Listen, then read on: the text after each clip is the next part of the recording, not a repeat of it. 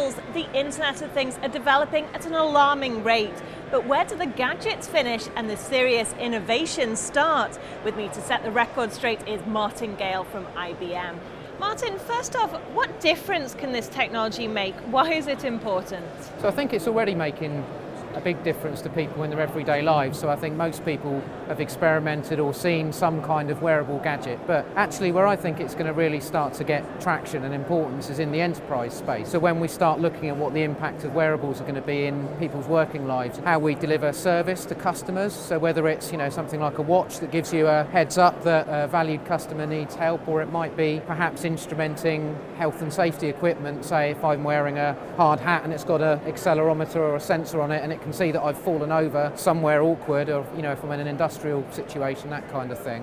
What needs is it addressing? The obvious need around wellness, whether that's us as consumers or also in the workplace. So we're now hearing about different employers looking at whether wearables can help contribute to the overall wellness of their workforce.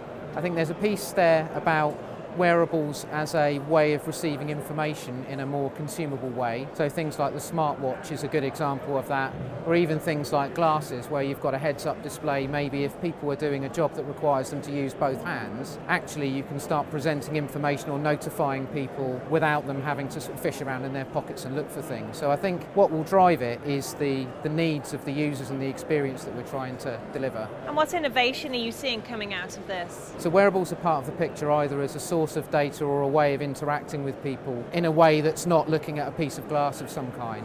But actually when you put that together with things like analytics that can make sense of that data, it starts to become extremely powerful, because not only are you getting more and richer sources of information upon which to get insight, but you're also providing a mechanism to surface that insight at the moment of need. So, analytics is a very powerful thing if you sat at your desk in your office perhaps, but actually it'd be even more powerful if that was made available to you at exactly the point that you needed it, when you're serving a customer, when you are perhaps discharging a patient from a hospital or whatever, something like that. Clearly manufacturers need to be careful when developing this to keep data secure. How much progress would you say is being made in this? The success of the technology is not always just down to the functional piece, so we can make this sensor talk with this server over here, but it's also the legislative context that fits into. So I would see that as a continuation of the work that we've done over a number of years actually around things like patient data, and the increased digitisation of the world means that we've had that focus, and also you start getting into things like the ethics of holding data and what you can and can't hold, which actually cut to the heart often for a lot of organisations. Even if they're not bound by specific legislation, you start getting into just because you can collect this information, should you, and what are the implications for your brand, that kind of thing. So moving forwards, what can this industry achieve? What are you looking towards in the future?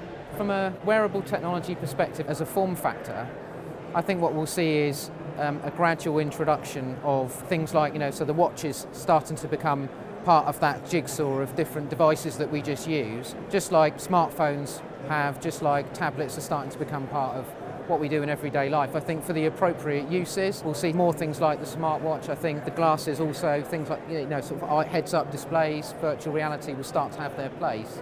I think the thing that's going to drive it will be ultimately the transformational potential of it. I think we're very good as an industry, as a technology industry, at talking about technology, almost looking for the problem. I think where it starts to get really powerful is when we start thinking about people and what they do and how they live their lives, and we think about the friction that everyday people have in their lives, whether it's as consumers or us as employees in the workplace. And then we start saying, what different pieces of technology can solve some of those problems? It's what we're doing with mobile. I think it'd be what we do with wearables as well.